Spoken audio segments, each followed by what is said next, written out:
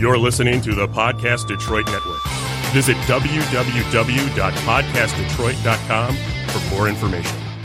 Tell me you love me, I need a good laugh. I'm holy water, you need a good bath. Whiskey and perfume, you had a nightcap. Now how about that? I've got a new friend, a perfect stranger. He's got a bullet with your name in the chamber. I'm body organ, rearranger. You feel my danger. This time a bitch gets the last word. All your excuses keep coming faster, but your mouth cannot run my blaster. This time the bitch gets the last word. This time the bitch gets the last word. Don't try to lie, cause I know your passwords. Now here's your violent overreactor. This time the bitch gets the last word. What time is it? It's Nooner time! Welcome to the Nooner Show with J-Dubs and Rocky. And Nora. We're broadcasting live from the Podcast Detroit studios in rockin' Royal Oak, Michigan. Be sure to find us at podcastdetroit.com. What time is it? It's Nooner time! Somebody bring me a mirror.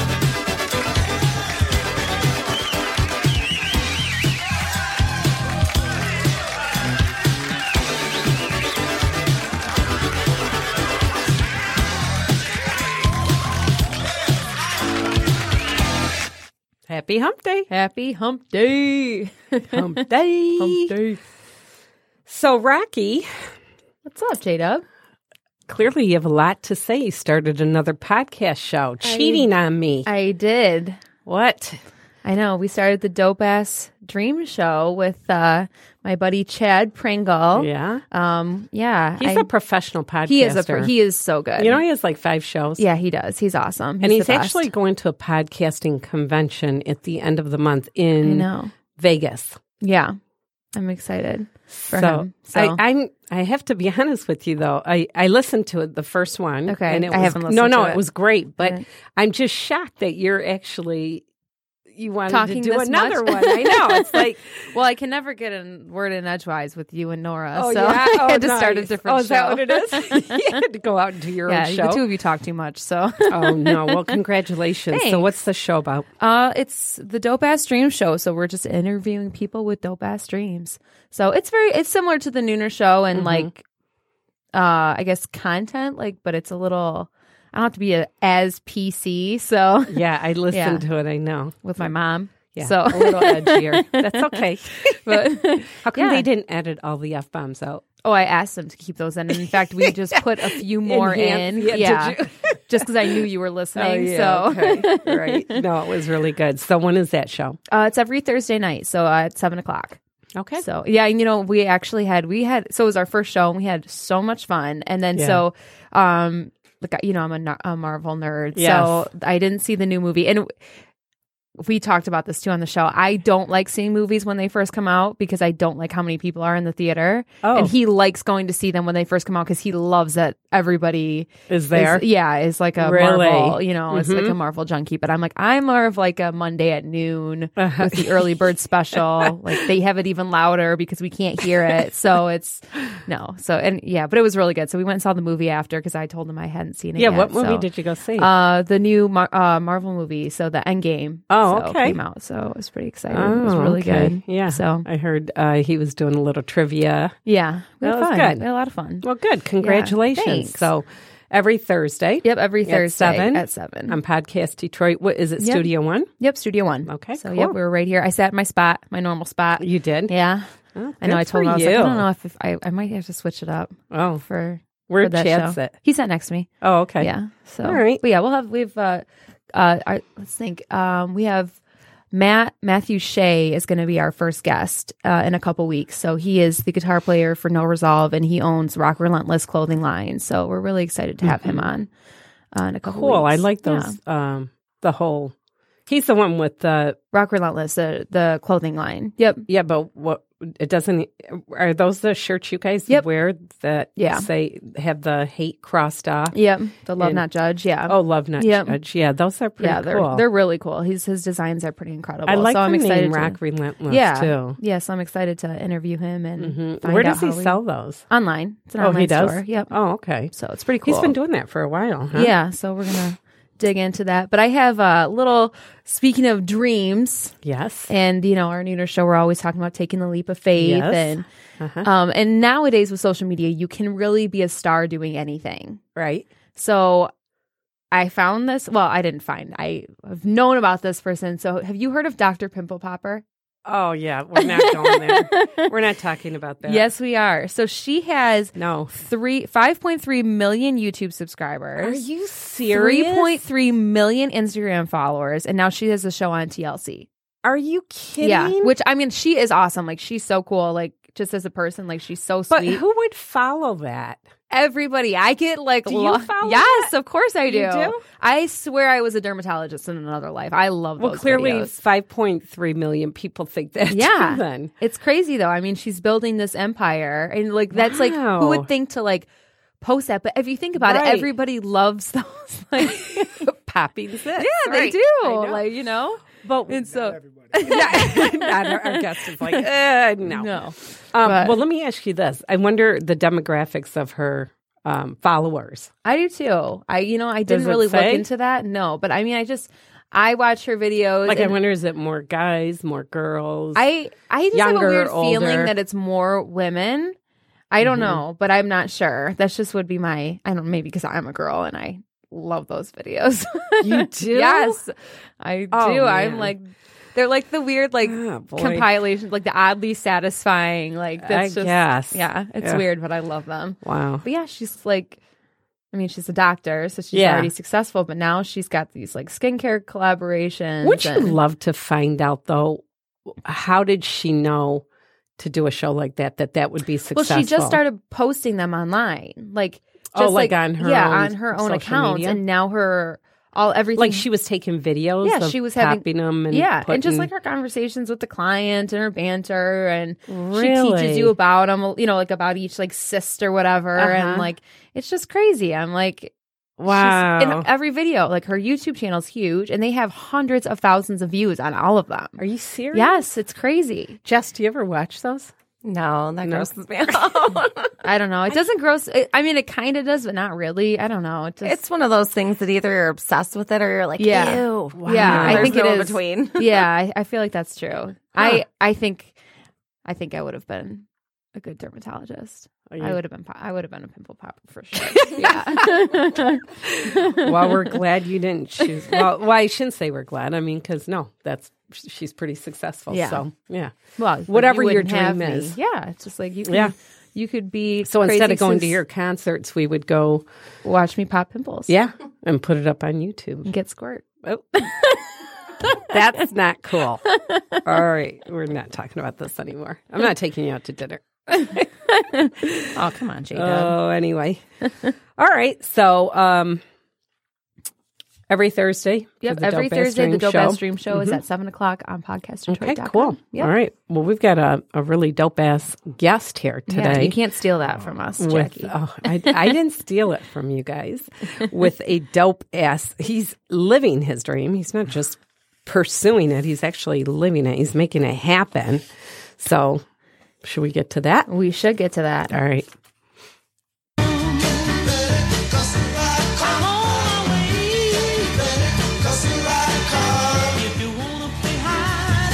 Thank you for listening to The Nooner Show. We appreciate your support, and we hope you get inspired to take your leap of faith. Don't forget to subscribe to The Nooner Show wherever you listen to podcasts. You can like us on Facebook and follow us on Instagram at The Nooner Show. This segment is designed to showcase the stories of talented and gutsy individuals who had a wish and found a way to make it happen. They set goals, overcame obstacles, turned setbacks into comebacks. Their stories are unique, interesting, and most of all, inspiring. Drew Schultz is one of those people whose passion for music and learning fueled his career. He lives and breathes the music of Motown. Starting out as a drummer from Ohio, Drew moved to Detroit and at the youthful age of 19 began playing and touring with the legendary group The Four Tops. His relentless commitment and innate curiosity connected him to many of the greats, including performing behind the Temptations, the Dramatics, and the Queen of Soul, Aretha Franklin, just to name a few. Drew credits his many mentors for his industry success. Today, Drew is passing along his knowledge and leaving his footprint in the sand by mentoring aspiring musicians. He teaches at the prestigious Detroit Institute of Music Education School in Detroit. In addition to that, he's also very involved with Motown Museum and continues to write and release his own music. He's here today to share his incredible story. Welcome to the Nooner Show, Drew Schultz. Thanks for having me. Thank you Too for kind. being here. Thank you for having me. Your story is really intriguing, fascinating to me. It's incredible that you're so young. Yeah. I was Yeah. expecting somebody I know. who's done as much as I you know. to be like walking in with a Yeah. cane and like So typically what we do is we say, okay, tell us, about what you're doing right now, and then we work backwards. But we're not going to do that today. What we want to do is we want to start with, how does a 19-year-old drummer end up touring with the Four Tops? Because that's not typically how people start off in music. Well, I mean, I'm not sure if I would say that's how I started off. It's one of those things where I was fortunate to start really young. I started playing in 3rd grade. wow. Now, let me ask you, were you taking lessons at that time? Oh yeah. Okay. My mom, my mom was a music teacher. Oh. Had her degree in piano and voice accompaniment. My grandmother taught piano. So my first music lessons were from my mom and my grandma. Oh, wow. Okay. And my dad was a guitar player in a band that toured opening for the Love and Spoonful and went on to become a lawyer. My mom's a judge, so neither are professional musicians, but both Really? but both have music as a huge part of their life. Still. Yeah. So they didn't discourage you then from taking that path. Not at all. I mean, there was healthy questioning. You know what I mean? As any good parent should. Right. Because even as far into it as I've gotten, it's still one of those things where the entertainment industry it's up and down all the time. Right. And I like your guys' process of what's the wish, what's the way, and what's in the way. Right. And I feel like in any artistic career path, the wish is constantly changing and the way is constantly in question. Right. So yeah, they definitely had questions for me, but never questioned my answers to those questions. And did you were the answers, did they come easy for you? Yeah. Like, when did Yeah. you know that this is really what you were going to do or what you wanted to do for a career? And this goes back to the first question of how I got into it. There was a movie called Standing in the Shadows of Motown. And it's a documentary. Yeah. Mm-hmm. It's about the Funk Brothers. And the Funk Brothers are the band that played the instruments on almost every Motown hit you can think of from Detroit. And I saw that in theaters. I was probably in middle school. And they just showed it again recently at the Redford Theater for the Freep Film Festival. Okay. Just this year. And I went and saw it. And it was the first time I'd watched it in quite some time. And what struck me was that movie is just as much about the friendship of those musicians as it is about their musical accomplishments and what they did. And I definitely remember seeing it in theaters and seeing them in that movie and saying, I want to be doing that when I'm their age. Wow. Now, what about your circle of friends at that age? That was definitely a weird thing. I had a weird circle of friends and still do, and I love them all. But yeah, I mean, when I was hanging out with my friends in high school, it was Rage Against the Machine and Slipknot and Right. The pop of the day. So the Backstreet Boys. Right, and, right. I mean, I had a friend who still is obsessed with film scores. And so he got into all these things by John Williams, and I'm forgetting names of some of the real famous film score composers. And so I had a kind of offbeat group of friends listen to a little bit of everything. Mm-hmm. So although we all kind of made fun of each other because we had the one person in the group who listened to metal, the one person who listened to hip hop, the one person who listened to film music, I was the one who was listening to 60s soul music. So Which I don't picture that in Yeah. Ohio for somebody that's in middle school. I just, So how did you? So you started off pretty young, and you knew in your heart that this was going to be something you really wanted to do. And then how did you? At 19, did you tour with the Four Tops at that young? yeah, I started playing with them when I was 19. The first couple shows I did with them. Are they from? They're not from Ohio, are they? No, they're from Detroit. But it was kind of a weird path. My mom still plays in the band. They play a ton of Motown songs, and when they had cassettes, they would dub these cassettes based on the genre. Mm-hmm. So they had ballads and slow songs. They had up-tempo dance songs. They had whole cassettes of just Beatles songs that they were learning. Then they had Motown cassettes. And I would steal the Motown cassettes. I can't tell you what attracted me to those more than the rest. But so I grew up knowing the music. Went to New York University for jazz performance as a major. And I had a habit of talking my way into meeting people that I really wanted to meet. Because when you're a kid, it's cute. You know what I mean? When you're young and you're a 15-year-old kid trying to get yourself introduced to a 70-year-old soul icon. It's like you're saying there's this disconnect of like, who's this kid and how does he even know my name right now? But even that part, how a 15-year-old kid doesn't usually have the confidence to connect. Yeah. So how did that happen? Like, where did that come from? It came from my dad, big time. My dad used to call me the Weasel. And there was a band called the Yellow Jackets, a jazz ensemble, a quartet, and they were one of my favorite bands early on. They were the first concert that we went to as a family. There was a show that I wanted to see, as opposed to something that my parents were taking me to. Wow. And this was 8th grade. And they were playing the Cleveland Art Museum. And after the show, I had brought this drum head that I wanted them all to sign. And they were tearing down their own instruments. And as somebody who plays shows, that at a certain level, you don't expect that. Right. At a certain level, like you don't see these big name bands tearing down their own gear. Yeah. Right. And they were. And I was afraid to go up and talk to their drummer because he was packing up his gear. And my dad was like, go and talk to him, go and at least introduce yourself to him. And I was like, no, he's packing up and blah, blah, blah. And my dad said, if you don't go and talk to these people, you can walk home. Oh, wow. Wow. And, jokingly, but he was saying we paid a lot was for these pushing tickets. you. So, go and talk to these people. Yeah. And so I did. And luckily it was the Yellow Jackets because they are some of the most welcoming people I've ever met. They got pictures with me, signed the drum head, kept in touch throughout the years. Wow, through their really? website and stuff. Yeah. That's I mean, they were amazing. wonderful.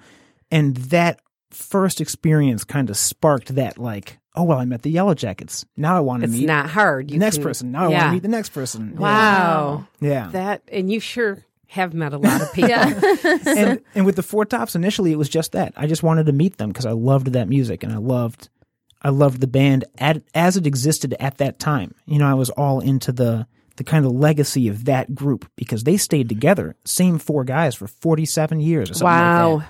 Something like that. It was the same four guys until Lawrence Payton passed away. Then it was the same three guys until Levi Stubbs had a stroke and couldn't tour. Then it was the same two guys until Obie Benson passed away. Wow. And now it's just Duke, but it was literally like till death do us part with those guys. Wow. And you don't see that in bands very often. No. And so as someone who was considering music, the Four Tops were like my career idols because they kept that group going with the same guys forever. And I just respected that. Right. Yeah. Did you move to Detroit then at 19? No. So yeah, I got to meet them. It's just a weird story. There was a trumpet player named Mart Avant, who was on Facebook. And this was when Facebook was relatively new. And he played with them a lot and would post pictures of him playing with them. And I sent him a message saying, hey, I love the Tops.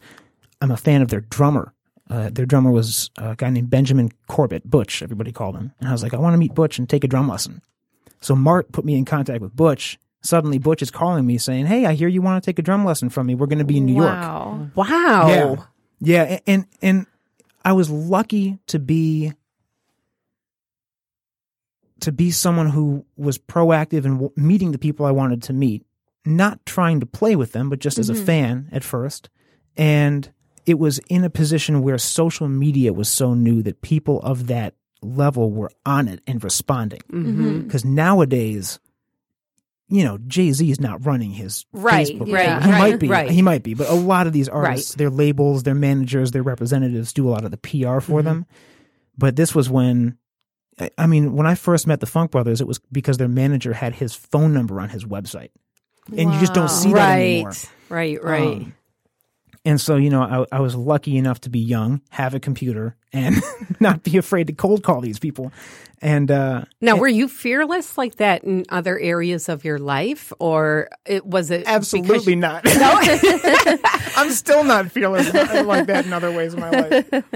That's what I was wondering. Or were you just so passionate about music that I think that's you what it weren't was. worried about it? I think it was just that I was so passionate about it, and I had like 3 back-to-back-to-back really positive experiences meeting bands. First was the Yellow Jackets. Second was a group called Bela Fleck and the Flecktones.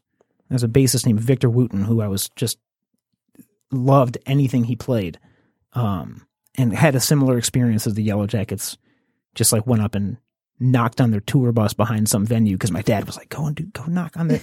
And next thing I know, me and my buddy are getting pulled in their tour bus and they're showing me all their gear and stuff. It was great, How cool. And so I had a couple experiences like that with, the Yellow Jackets, the Flecktones, and then the Funk Brothers, that really instilled that in me, so much so that when it didn't work out and I wasn't able to meet somebody, I wasn't like, it didn't hold me back from trying again the next time. Right, because you already had enough experiences where you got the yes. Exactly. Yeah. Yes is a good way to put it. I got the yeses early on. Wow. Yeah. Okay, so you get with the Four Tops, and what do you tell your parents? I'm going on tour? I mean, at first I was just playing hand percussion with them whenever they came through New York or Ohio, or I'd come to Detroit and play when they were playing in Detroit because it was always a special occasion. So at first it was just spot dates, but when Butch stepped away from drums, and he and their musical director both were like, go on and do this, because when Butch stepped back, I was like scared when I got the call because I loved Butch. I still love the guy. And I called him and I was like, what should I do? And he was like, I'm not playing drums for them anymore. They're going to get a different drummer no matter what. It might as well be you. Go for it. And so when that call came to join them full-time on drums, I did call my parents. I did have a moment of, am I ready to do this? I was going into my senior year at NYU. Wow. And so I had to move to Detroit and essentially drop out of school for a while to do it. Wow. So it was definitely a big choice. I want to take it back, though. So when you got that call from Butch, and did you go to your lesson? Did you guys do a lesson? What was that experience like for you? I was in the Union Square Kmart in New York buying toilet paper. Because you were so nervous? Yeah, exactly. Yeah. No, thank goodness I just happened to be in the toilet paper aisle because I pooped my pants immediately. No. And I got the call and, he's like, hello, this is Benjamin Corbett from the Four Tops. I understand you want to get... And he didn't have time to teach because, those guys, when they tour, it's... You get in to the town, you sound check, you play the show, you sleep, maybe you jump back on the bus and you're off to the next city. It's these one-nighters a lot of the time. And so he said, well, I don't have the time to teach a full lesson, but come to sound check and come and hang out and you can play and I'll give you some pointers. And you guys had not met. We had never met. Butch was just that kind of guy. Wow, that's amazing. Yeah, he was, and Butch himself was big into education. He's an interesting guy. He lives in the St. Louis area, and just as much as he's passionate about drums, he's passionate about archery and golf and bicycling, and he's just he's into the technical side of things. Now, did you know this about him before you met him? Like, did you? No, I just liked his drumming. Yeah. So you just liked his drumming. He invites you to sound check, and you just show up. Yeah, and it was at Carnegie Hall. Wow, really? Yeah. So I always joke that the first time I got to play with the Tops was on stage at Carnegie Hall, which was only for a sound check. But it doesn't matter. So cool. Yeah. Wow. And their musical director was a guy named George Roundtree, and Tree got his start because of Uriel Jones from the Funk Brothers, who was one of those early yeses that I had, who kind of took me in, and so we had that connection. And I think the combination of the Funk Brothers connection, they knew I was a huge geek for the music. So they could call Ain't No Woman Like the One I Got, and I could ask Tree, do you want to play it like you guys played it last year or in 1978 Oh, wow. or in 1982? Yeah, I could, wow. because I was such a geek about that band and their music.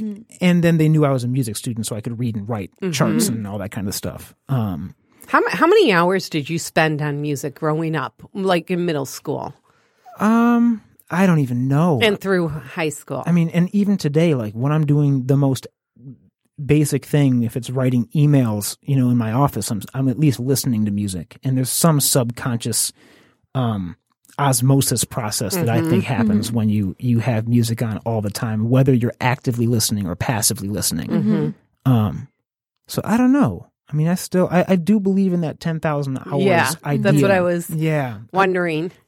And I've got my strong suits and my weak points, as everybody does. What are your strong points? Musically, I would say the sight reading, writing some of the more academic elements of it, conceptualizing it and articulating it. I'd like to think composing.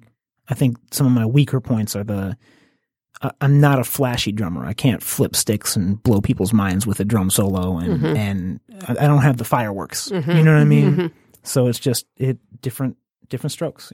Yeah. Yeah. Okay, so you go to sound check, and then you end up. Did you have to audition or to? How did that evolve into that next group? Yeah. Or So, I heard the story way after the fact, but supposedly George Roundtree, was advocating so strongly for me to be in that group after having known me, sat in on hand percussion once they realized I knew the show and could play and all that kind of stuff. That Tree called me and said, come and do this, come and move to Detroit and take this touring gig. And I called Butch, and same thing. Butch said, yeah, go for it. And I packed up my bags, moved to Detroit, only had a week to do it. They said, if you want to do this, the bus leaves from Detroit in a week. wow. What I did not know is that Tree told me to do that before running it by the group. Oh. I learned this, like I said, years and years down the line, at a memorial for Tree. He sadly passed away a while back, and one of the Four Tops was speaking at his memorial, told the story, and it had me crying. Wow. Turns out that yeah, he had me move to Detroit, and then he called the rest of the guys, because Tree was their conductor, musical director, wrote the charts, called the shots for the band.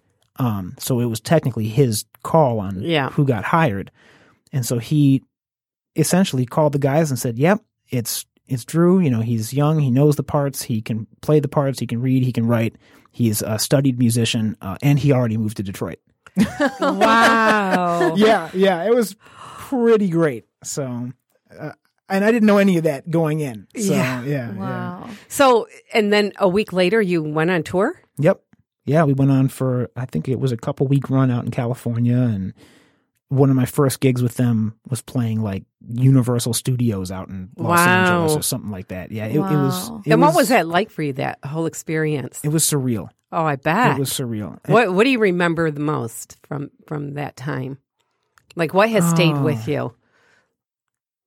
I think that, so Tree was a fan of that music the way I was a fan of it. Mm-hmm. And I think that the most fun moments, other than just playing the show and getting the chance to play my favorite music with my favorite band, was, Tree and I would put headphones on and just geek out about music. And he it was weird things. Tree knew Thriller, the Michael Jackson album, from start to finish, every single song, every single part that every single instrument played, all the vocal harmonies, every little flourish, because he was an arranger. He was all into arranging horns and strings and that kind of thing. And Quincy Jones was one of his heroes. Wow. And Quincy did a lot of that work for Thriller.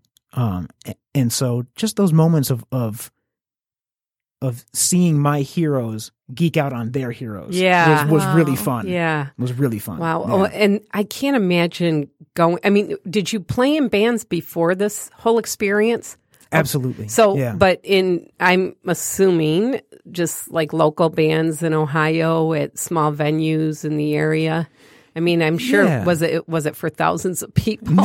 No, definitely not. Okay, so you go from how typically musicians start out to, Yeah. I mean, these big stadiums. my first gig with the Tops was in Atlantic City. I playing hand percussion, and so that was nice because doing the hand percussion gig, when you're playing percussion, there's less pressure on you in the standpoint of the band. It's not your job to necessarily keep the clock for everybody else. Although my students would roll their eyes because they would know that I would say it's everybody's job to keep the clock. So when you're listening, guitar players, you're not off the hook. Yeah. It's not just the drummer's job.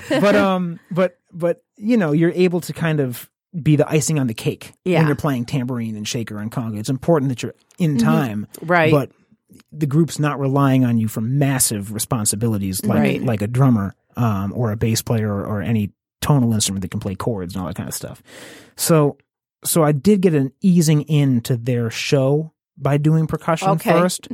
But as far as just sheer crowd numbers, I had never done anything like that. Although at NYU, I was really focused on starting my own band because I was in their jazz performance program, but I was not a huge jazz musician. I mean, I love jazz, but I really love soul, funk, R&B. yeah. And I got a little bit laughed at in the jazz program for that. So I started my own band and at NYU. And so luckily some of that stage fright aspect had been worked out of me a little bit. Because when you run your own band, it's a whole different thing than being a sideman. When you run your own band, you're sweating about how many tickets you sold and how many people are going to show up. Right. And there's some of those nerves you get a little bit used to. Yeah. What did your bandmates say when you said, "Hey, I'm going to Detroit to go on tour with the Four Tops"? They are still some of my best friends, and That's great. I wanted to be a cartoonist when I was real young, and I still have a dumb show poster that I did the art for with little caricatures of all of us. Oh, and you I had this did? show poster, and they signed it for me, and I got it sitting in my office. Wow. It's a picture of them, and my buddy Gent, who played bass, was like, "Best luck in Detroit, go out there." And yeah, so it was. How amazing is that? And we still keep in touch. I'm playing with them this month later. Wow. Going out to New York. Yeah. So I was just going to ask you, are they still in music? Yep. So the band's now called Favorite States, and we actually just released a new single in February called Music in Your Love. We have, I think it's an 8-track album that it's coming out soon. When I did the Back to Class project of all my original tunes with a lot of my heroes featuring on them, they were the band playing all the instruments. So yeah, we keep in touch, and we keep as active as we can, considering that 3 of them are in New York. I'm in Detroit. One of us is in Minneapolis now. As age does, we've kind of Sure. all, but we keep in touch. And actually, one of them just called me like 2 seconds ago. Tell them that you're talking about them, right? Yeah, I should. You should put them on. You should put them on speaker. Okay, so after you tour with them, connect the dots for us. How did you get to where you're at today, and what do you have going on? Yeah, I think that and it goes back to that "what's the wish" question that the Nooner Show asks, where it's like, when I was a kid, the wish was just, I want to be a drummer playing Motown music. And I got to do that for a while. But, it's one of those things where when you're a touring sideman, those gigs eventually end. And so, it's like when you come off the road from some massive tour, like when I would play with Aretha Franklin, I was playing percussion. No one's buying a ticket for Aretha Franklin to go and see her timpani player. And so you get back in town and you're back to playing cover gigs, playing wedding bands, playing local places. And so it's just one of the realities of the freelance music industry that you got to be versatile and open-minded, willing to do whatever comes your way and kind of plug yourself in with that wish or that mountaintop goal of eventually I want to be doing just this. And so I started teaching lessons when I went back to school to finish my college degree. Did you go back to New York, or did you? Okay. Yeah. I went back to New York, finished my degree, and stayed there for about a year and a half after school. Just kind of saying I'm going to be a freelance New York musician. And I was like, I got this resume at that point. By that point I had played with a lot of the people who I had played with. And so I was like, yeah, I'm going to go finish my degree. I'll have my degree. I'll have the resume and I'll be a New York musician. But the reality was I ended up playing sideman in 3 different bands, leading my own band, doing freelance recording sessions, working at a recording studio as an engineer and behind the desk scheduling sessions, doing administrative stuff. And I was teaching lessons at a school in Staten Island, teaching lessons at a school in Brooklyn, and working administrative in a New York guitar school. Oh, wow. Wow. Just to make ends meet. Yeah. I was doing all these different things because you have to. You know what I mean? It's either do a million things and say yes to all of them because it's music or be a quote-unquote starving artist. Yeah. You know what I mean? Right. And I was way too proud to be a starving artist. For better or for worse. I was too stubborn to kind of give into that. And luckily, what I realized was that I love teaching. And I kind of discovered that during that year and a half in New York, that I really loved teaching. See, that's where, when you say that you were too proud I wouldn't look at it that way. I would look at it as you took every opportunity because it's those opportunities that lead you to you're too driven. Connect you. Yeah. Yeah, you're driven. I mean, and I think that it's stubborn in a different way. Some people are going to say, I'm only going to write songs that speak to my soul and that are true, introspective self-evaluations or societal evaluations. I'm only going to be authentic to myself as an artist. And you're taking a gamble. Right. If it pays off, it can really pay off. But if it doesn't pay off, it can be really hard emotionally, financially, all of it. And so, but what I think I was saying stubborn was more about I refused to do anything outside of music. So I did not want to take a desk job or a job, waiting tables or anything like that. My only question was, is it music? And if the answer was yes, I was going to be willing to give it a shot. And so I think that's what I meant by stubborn. I was not willing to even look outside of the music wheelhouse for a home-based day job that would fund my passion projects. Wow. Which might have been a better decision at that time to find that home base. So did you ever have a plan B? I don't think I did. I mean, I always figured I had role models who had multiple roles. Are you guys familiar with The Roots, the band, hip hop band? Oh yeah. Questlove was an early professional role model for me because he's a drummer, he's a songwriter, he's a producer. He's obviously on the Jimmy Fallon Show now as a band leader, but even before that, he was writing and producing tracks for Al Green and Earth, Wind and Fire and all these other artists. He's a journalist. He has a hand in the OK Player music journalism blog. He's written a book. He's written a cookbook. He DJs. Questlove is one of those guys where everybody knows him as a drummer, but he's way more than just a drummer. Right. Maurice White from Earth, Wind and Fire, the guy who sang the lead vocals on September and all these hits, was their drummer first.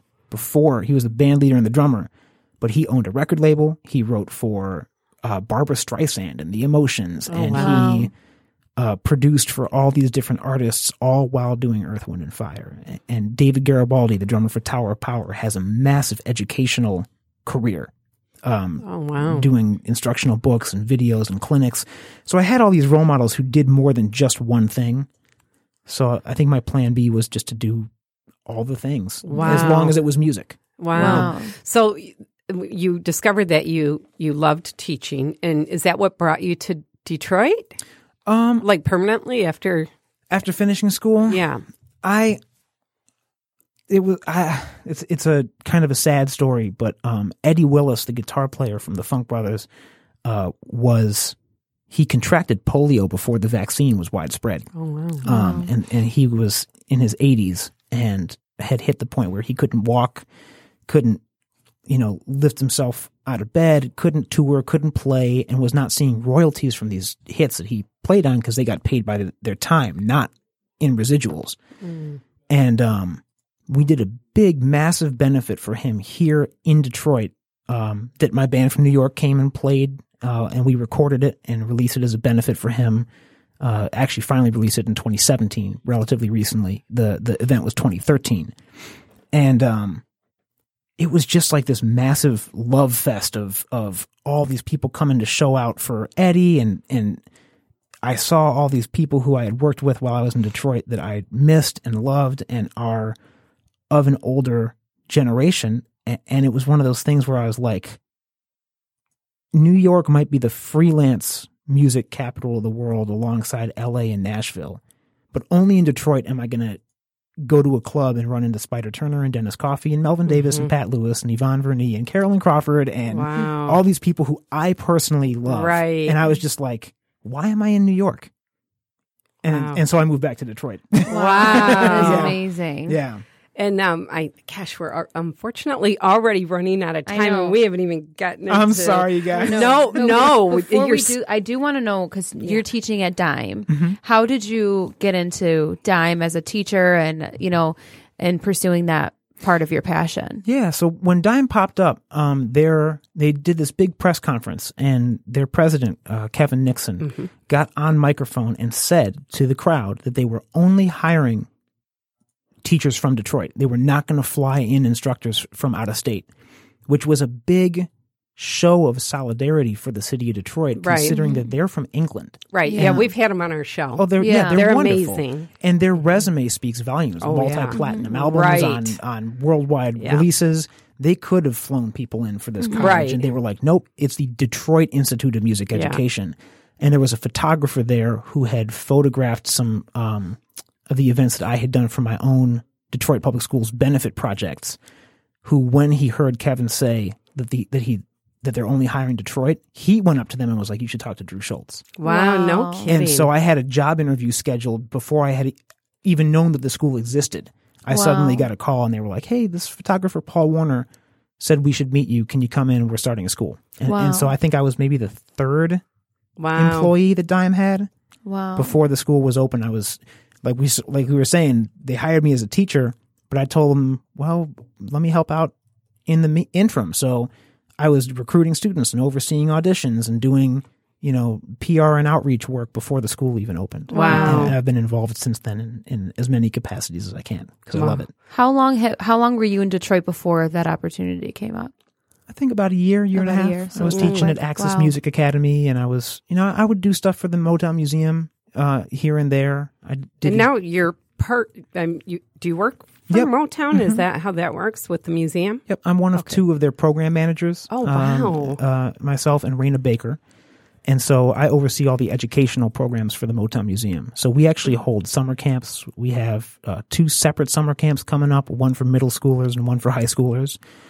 We do workshops and master classes, spoken word poetry competitions. And Wow. so That's so cool. it's been a dream. It's just That's so amazing. cool.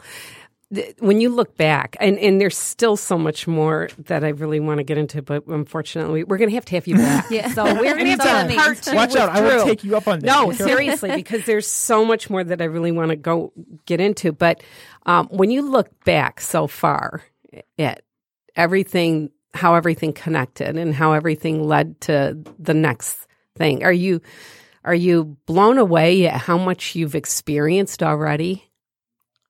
You're young. I'm grateful for it. When I really step back, Yeah.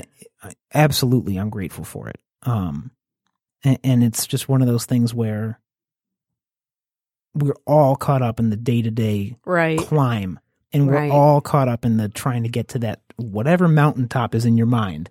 Right. And as we know, nobody climbs a mountain from top to bottom to top in a straight line. You go in a zigzag pattern along Right. the edge of the mountain, right? So you might be going this way, looking straight ahead, and your target is not in sight. But as long as you're moving up, that's all that really matters. Does that make sense? Yeah. Wow. And so when I look back, I'm like, I've been very fortunate to get to move up. But it's one of those things where, like, you guys ever hear the saying, the same people you meet going up are the same people you meet going down? Have you guys I don't ever know heard if that I've saying? heard that. Same, yeah. So same people you meet going up that mountain are the same people you meet going down. And nobody lives at the top of a mountain. Right. Nobody stays there. They plant their flag. Nobody lives there. Right. And so it's this thing of you want to lift while you climb. You want to Right. people talk about enjoying the ride, and it's true. Right. And so, Because you never Yeah. really do arrive. no. And even if Mm-hmm. you do, look at, I don't even know who topped the charts, Right. 2 years ago, Right. or 3 years ago, or 4 years ago. Right. At the end of the day, those goals have to be internal. So when I look back at all the things that I've done, I'm really grateful. But I just want to keep doing what I love and being stable. I'd rather be stable than at the top for a second. Yeah. What You know? What do you think if because we have to wrap it up, but if you could only give 3 words of advice, or not words, but phrases, sentences, or rules that you live by. You didn't get to where you're at right now because of luck. And I know you're saying you're fortunate, but it's not like somebody came and shined the light on you and said you're going to get all this. So what do you think? What are the 3 things that you live by? I'll tell the ones that I try to live by. The first one is a Bill Withers quote, and his thing is, don't cheat yourself out of the enjoyment of what you love. Oh, wow. His thing is, I like that. The music industry in a lot of ways is a popularity contest. Mm-hmm. And if you're judging yourself on your popularity, on how many records you sold, how many people came to your last show, how many likes you have on social media, how many shares the last post you got, Yep. that type of self-judgment of external validation can cause you to turn sour on the process of creating that art and just the Right. pure enjoyment of getting on stage and playing music with your friends. Right. That's really good. And it's hard. Like I said, I'm struggling to get there myself, but trying to not cheat yourself out of the love of it because of the business of it. That's one thing. But the other thing is, don't be afraid to treat it like a business. Right. Because if you own a furniture store or a record store or a clothing store, if you put up a sign in your window that says, "I'm sorry, we're sold out," it means that a lot of people are buying what you have. But artists don't want to sell out. So if you're going to treat it like a business, don't be afraid to write a 30-second jingle about how good Right. Subway turkey sandwiches are. Right. You know what I mean? But, Right. but while Yeah. you're doing that, write that song that means a million, Right. that means the world to you. But Right. don't judge your success on the success of that song. Yeah. So separating the art from the craft is the second part of that. And then I think the third part of it is, like I said, lift while you climb. Yeah, that's a while good that one. while that climb is happening, help people out, because you're going to look around and you might need that help someday yourself. Okay. Wow. Drew, this was amazing. We have so much more we need to cover with you, so we are going to have you back. No, I'm serious, because we didn't get into all the lot of the stuff we wanted Yeah. to get into, but we do have to wrap it up. We are going to close with one of your songs. Which song are we closing with? Whichever you'd like. How about... So take it slow. Okay, take it slow. This is off of the Live at 20 Front Street album that we released in March. Okay, and this is Drew Schultz, and you can find him on all social medias. We will have his link up on our page, and Don't forget, the only mode of transportation available. is a leap of faith. Thanks for taking a leap of faith with us. Take it slow, take it slow. Take it slow. Ooh, baby, your words are running through my mind. You said maybe I should try and learn to take my time. Well, we're falling in love, we're not running a race. You said it's not how fast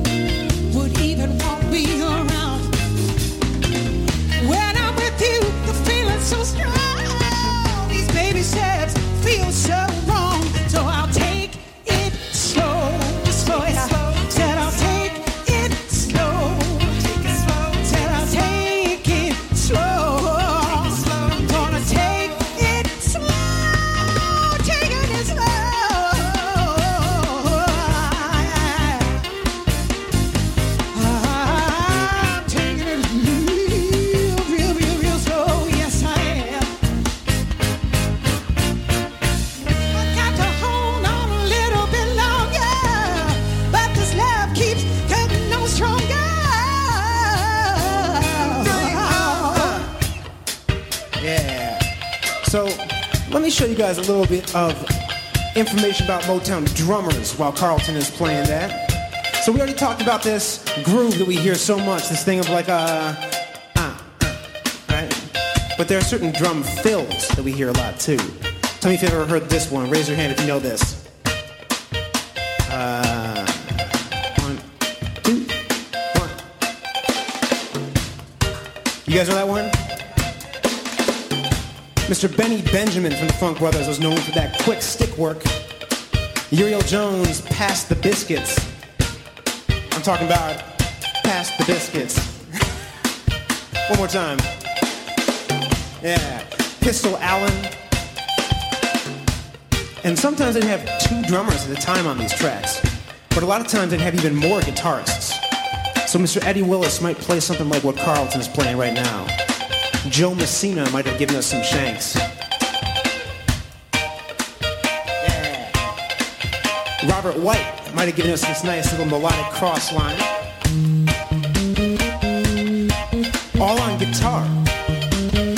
When you add in Mr. Dennis Coffey, you got some Motown right there.